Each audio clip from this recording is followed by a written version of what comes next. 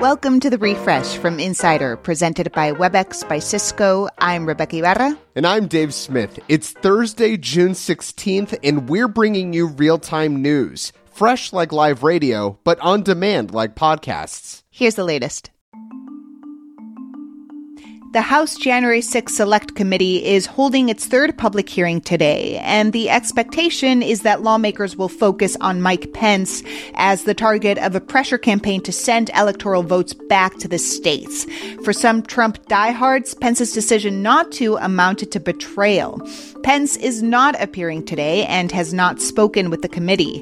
The Washington Post spoke with Mark Short, Pence's chief of staff, who says the former VP is in a bind because he doesn't want to alienate voters or his party as he vies for the Republican nomination in 2024.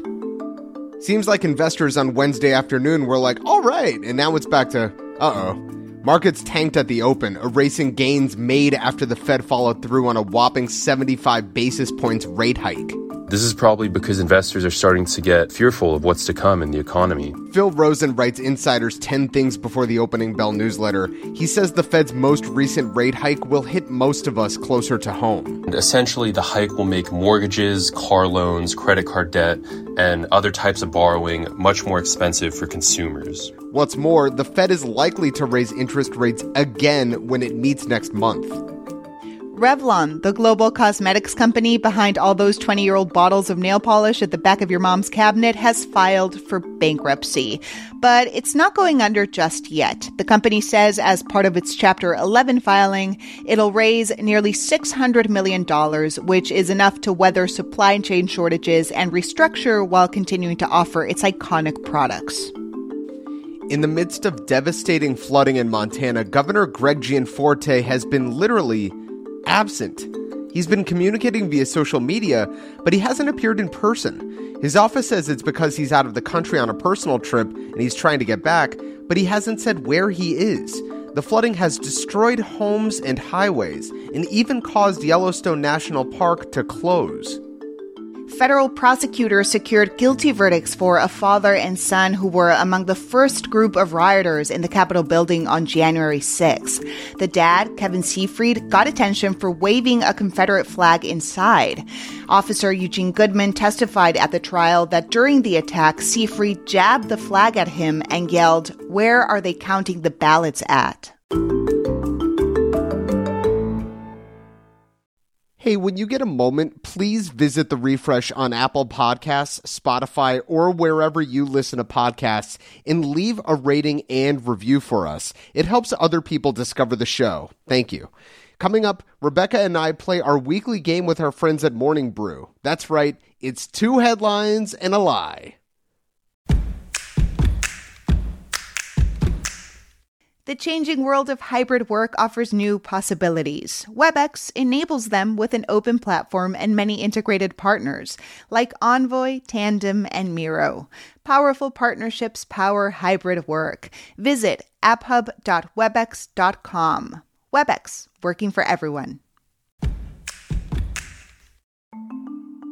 With the FDA on the verge of approving COVID vaccines for kids 5 and under, every state placed a pre-order with the federal government for the shots, 'cause duh. Well, that is, every state except Florida. The Miami Herald first reported that the state did not apply by the Tuesday deadline. And who knows when Florida parents will be able to vaccinate their kids, because state officials say they're not following federal public health recommendations. Donald Trump's Stop the Steal lawyer, John Eastman, and conservative activist / wife of a Supreme Court Justice, Ginny Thomas, were apparently closely plotting how to stop Biden from being certified as president. That's according to the Washington Post. The January 6th committee had previously said Ginny Thomas would not be the subject of an investigation, but that could change. The third public hearings start today at 1 p.m. Eastern. Is Costco mistreating the birds it uses for its famous $5 rotisserie chickens? That's the question behind a new lawsuit filed in Washington state.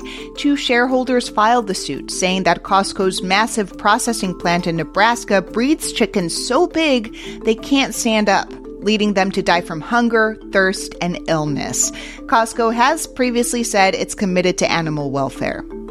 A manager at a Shell gas station in California has been fired for accidentally putting a decimal point in the wrong place. He charged customers just 69 cents per gallon instead of $6.99 a gallon, which, yes, was very, very nice of him. His mistake, however, cost the gas station about $20,000. 69-cent gas guy, I just want to say on behalf of all of America, thank you for your service, literally and figuratively. The baby formula plant that just reopened has to shut down again. Abbott said its Michigan-based facility was flooded by recent thunderstorms and now has to be cleaned and sanitized again. This is likely going to delay delivery by another several weeks, but the FDA is confident that thanks to the government's efforts, there's more than enough product to meet demand. Now it's that time of the week where we play two headlines and a lie. Our friends over at Morning Brew, the daily newsletter, play this game every Thursday. Maddie Merritt from Morning Brew is here again to play with us. Maddie, remind our listeners how the game works. So I'm going to read you 3 news headlines. All of them might seem like they're real, but one is more fake than your happy hour promise to attend a 6 a.m. workout class. True. And Dave and Rebecca, as always, you're going to guess which headline you think is the lie. Dave, you actually won last week. How was riding that high until this week? You know, it's been a weird week. You know, I've gotten so many congratulations. I got a call from the president. Yeah, so it's been a wild week. Let's see if lightning strikes twice. Let's go, Maddie. Okay. Headline A, rats fitted with tiny backpacks are being trained to help earthquake survivors. Okay. Headline B, mom and teenage son create first-time sex starter kit. Ugh. Threw up in my mouth. And headline C, Slack CEO thinks a dating app for coworkers could be in the company's future. Okay.